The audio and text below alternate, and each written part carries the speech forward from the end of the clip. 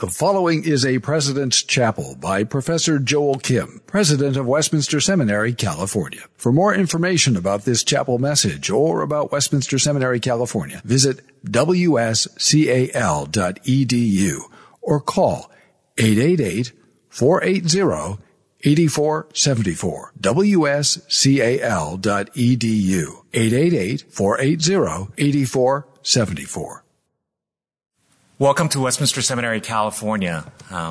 Whenever and wherever you're joining us, we welcome you, and we pray that you are healthy and safe.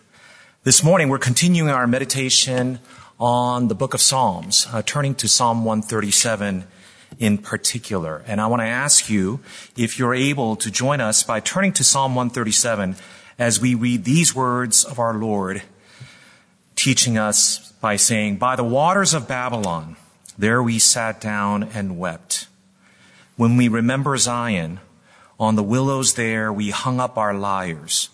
For there our captors required us songs, and our tormentors mirth, saying, 'Sing us one of the songs of Zion.'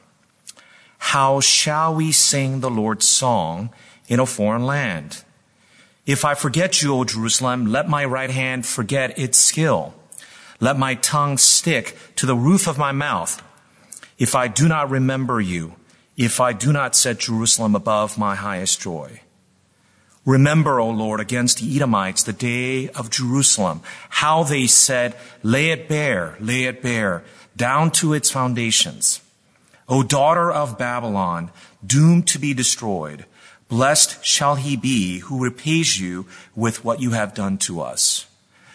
Blessed shall he be who takes your little ones and dashes them against the rock." So far, the reading of the word. Let's turn to the Lord in prayer. Be with us this morning, O Lord. Teach us by your word. Grow in us our trust in your word and the promises found therein. Allow us to see you and to fixate our eyes upon you, for we pray these things in your Son's name. Amen. Psalm 137 is haunting and relevant. In a world that is used to being preoccupied with beauty, health, and wealth, all of us now are daily confronted with loss, sadness, and sorrow, something the psalmist knows quite well. And as we reflect upon this psalm, we divide it into three parts: loss, lament, and longing. Loss, lament, and longing. This psalm and the psalmist knows something about loss and sadness and pain. Verse 1 simply says, "By the waters of Babylon, there we sat down and wept." Verse 2 then goes on to talk about their mindset, how they've given up in some ways. On the willows there, he said, "We hung up our lyres." Verse 3 reminds us they're in dire predicament when he says, "Our captors, our tormentors with mirth," is what the psalmist says. It is a loss and pain that results from becoming exiles, having been displaced from the land of promise and now living as exiles in the land of Babylon. It's also a personal loss, not just a communal and a community-wide loss, but it's a loss that is felt personally as the psalmist turns from we to I in verses 5 and 6 to identify with the loss, the sadness, and pain. The escalating sense of loss is accentuated when the captors mockingly command the people of God to sing us one of the songs of Zion. Singing is prominent in the book of Psalms, and often talking about Jerusalem and Zion, they become the focal point of people's joyous singing. For example, in Psalm 84, we hear them sing, "How lovely is your dwelling place, O Lord of hosts. My soul longs, yes, faints for the courts of the Lord. My heart and flesh sing for joy to the living God. For a day in your courts," the psalmist says, "is better than 1,000 elsewhere." Well, frankly, there are now elsewhere. We can only imagine the sense of loss, sadness, and sorrow and displacement felt by the psalmist and many who are with him. While we can't imagine what that feels like as captors, as exiles, we do know something about loss, and especially these days. In fact, loss and sadness is all around us. For some, the loss is palpable and immediate. Some are daily dealing with the loss associated with the virus, either themselves or knowing loved ones who are stricken with the virus. Some struggle with the loss of work and therefore security, trying to figure out a way forward for themselves and for their families. Still others grieve the loss of community, being quarantined sometimes alone, unable to visit family and loved ones, and prevented from gathering as a community of faith, something that many of us who are unable to attend church in the church buildings have now felt for some weeks. But for many others, the loss and sadness is not immediate and palpable, but present nonetheless. It's hard to explain sometimes what we daily feel like. There is a loss of control, what is normal broken by the unpredictability of life. There's loss of plans many are struggling with. Weddings delayed, graduations canceled, activities that bring us joy curtailed. And we see that in our children, as well as our families and friends. For me, my first pastor, when I was interning as a seminarian here, died about 5 weeks ago, whose funeral many of us could not attend, though we respect him very much, and we trust that he is with the Lord, rejoicing in his glory. These are losses that many of us feel, though not immediate, that we deal with on a day-to-day basis. Or perhaps the loss of simple. Everything needs cleansing. Every person must be questioned, even as we walk in our sidewalks. And every activity requires a layer of planning and thinking that you and I are not used to. Friends, not all these things are equal in significance or effect, but every one of them represents a loss for us, and no one is immune from them these days.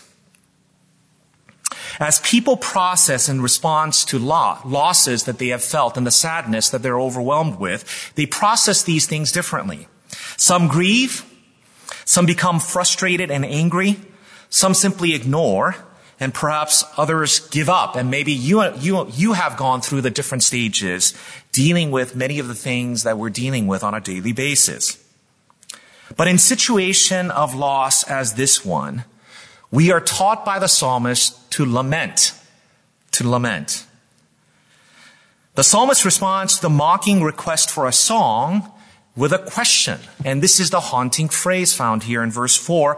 How shall we sing the Lord's song in a foreign land? How can you and I sing the Lord's song in this time and in this environment? When sorrows and tears overwhelm us, we have a difficult time hearing and heeding the teachings of Scripture at times. Psalm 30 verse 11 says, "You have turned for me my mourning into dancing. You have loosed my sackcloth and clothed me with gladness." Psalm 95 says, "O come, let us sing to the Lord. Let us make a joyful noise to the rock of our salvation. Let us come into his presence with thanksgiving. Let us make a joyful noise to him with songs of praise." We really do want to dance and sing with joy, with thanksgiving.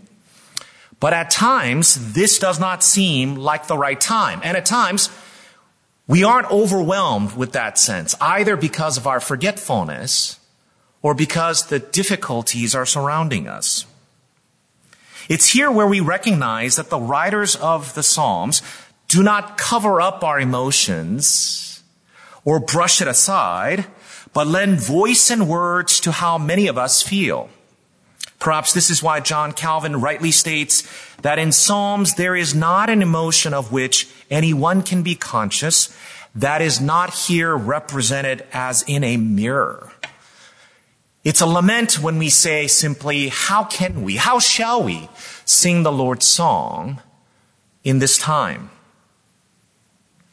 But friends, lament is not about hopelessness, nor is it about faithlessness. Biblical lament is about bringing our sorrows before God, placing them at his feet, admitting that there is something wrong with the world around us, and perhaps there is something wrong with even our own hearts. It is a lament that rises from the recognition that we live in a foreign land. For the psalmist, that they are living in a foreign land is undeniable and quite painful, as they recognize that they're not home anymore. For you and I, however, the fact that we are on this side of glory and that we're not yet home is often forgotten or perhaps even ignored. The great loss and pain that you and I experience daily remind us that this is not our home and this is not the way it's supposed to be.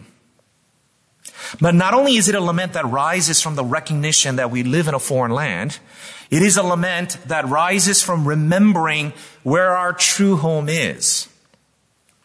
This is not our home, nor is this the way it's supposed to be. And the psalmist repeats, if I forget you, O Jerusalem, if I do not remember you, if I do not set Jerusalem above my highest joy, he says. This is a lament of one who remembers the joy and blessings of being in the presence of the Lord and the sorrow that accompanies the knowledge that we're not there. We're not yet there at home.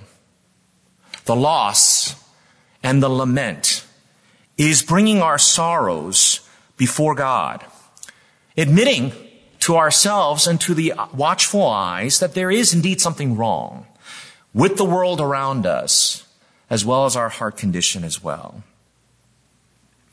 This is where the loss and lament turns into and drives us to longing. I recognize that verses 7 through 9 give us pause and should give us pause as the curses are included here. This is not a calm and collected understanding of the justice of God. Rather, the words are raw. It's full of emotion, not unlike the rest of this psalm, as they're dealing and processing with their loss and pain, as they think through how they're being treated, even as they write and sing. We certainly can spend time talking about these curses, but for our time this morning, I want to focus on the principles found in these particular verses. For you see, in verses 7 through 9, as difficult as they are for us to read and at times accept, these verses display a longing of the psalmist. The one who's going through and undergoing loss, the one who laments and bringing his sorrows before God, is expressing his longing.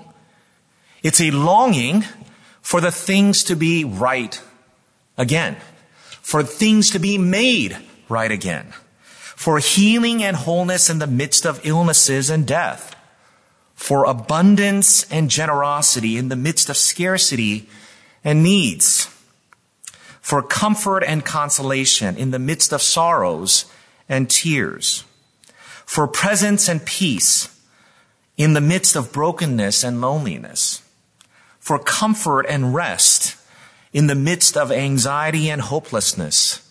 It's a longing for things to be made right again. It also expresses the psalmist's longing for the salvation of God, for God to rescue his people from captors and tormentors, to release them from their prison, to release them from their predicament. Turning their eyes to God, for God to bring them home where milk and honey flowed freely and abundantly. For God to reign over his people with presence and power. This you and I know on this side of the cross. Christ did. Christ was indeed the rescue plan of God who did come to make the wrong right. The guilty set free by his forgiveness, clothed in his righteousness. This rescue plan has been accomplished, and for the writers of the Old Testament, they're looking forward to that salvation of God, for deliverance of God our Savior. In this longing for things to be made right, this longing for the salvation of God, is in essence a longing for God to be with them. As Psalm 136, that is the chapter previous to 137, the God who is good, for his steadfast love endures forever. Psalm 136 then repeats, God who remembered us in our low estate and who rescued us from our enemies, because as the psalm repeats for us, his steadfast love endures forever. This is the very same God in the next psalm, in Psalm 138, is called on the day I called, the psalmist says, you answered me. My strength of soul you increased. This God, according to verses 7 and 8 of Psalm 138, though I walk in the midst of trouble, you preserve my life. You stretch out your hand against the wrath of my enemies, and your right hand delivers me. The Lord will fulfill his purpose for me, he says. Your steadfast love comes back again, O Lord, endures forever. Friends, is it by chance that Psalm 136 and 138 envelop the psalm that we were focusing on this morning on Psalm 137? I personally do not think it's by accident. The two psalms that praise the Lord for his steadfast love envelops and covers the sorrow and the lament. The love of God indeed overcomes our loss and lament. And that we are to read 137, recognizing and honestly admitting our loss and our sorrows before God. For Scripture doesn't hide the fact that we live on this side of glory, yet covered with the love of God in Psalms 136, 138. It's a longing for God, for things to be made right, for his deliverance, the longing for his presence in our lives each and every single day. Are you longing for God these days?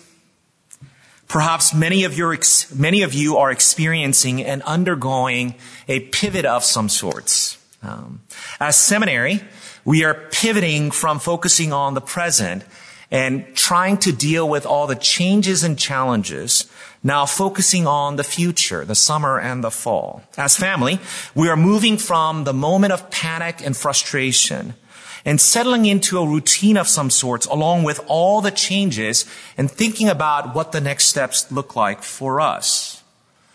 And that's true for all of us as Christians as well. We are moving from me in the midst of many of these challenges to us, not just about self-preservation, but for ministry opportunities to see where people of God are, and now to eternity.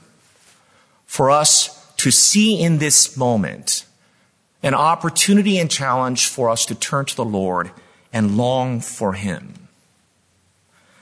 How shall we sing the Lord's song in a foreign land? By remembering him, by longing for him. For the promise is sure, as Jude, writing in times of difficulty, says, keep yourselves in the love of God, he says. Keep yourselves in the love of God, waiting for the mercy of our Lord Jesus Christ that leads to eternal life, and longing for that day. That day, as Revelation describes, he will wipe away every tear from their eyes, and death shall be no more. Neither shall there be mourning, nor crying, nor pain anymore, for the former things have passed away. Friends, may we turn our eyes to him as we long for his presence, his deliverance, and for him to make the wrong right. May he wipe away your tears, even as we honestly come before him with our sorrows and pain that he hears and understands. May we grow in our longing for him, that indeed our desire will be to be in his presence. For a day before him is better than 1,000 elsewhere. May he guard and keep you. May he guard and keep you daily. Remind you of his presence in your life. Let's turn to the Lord in prayer, shall we?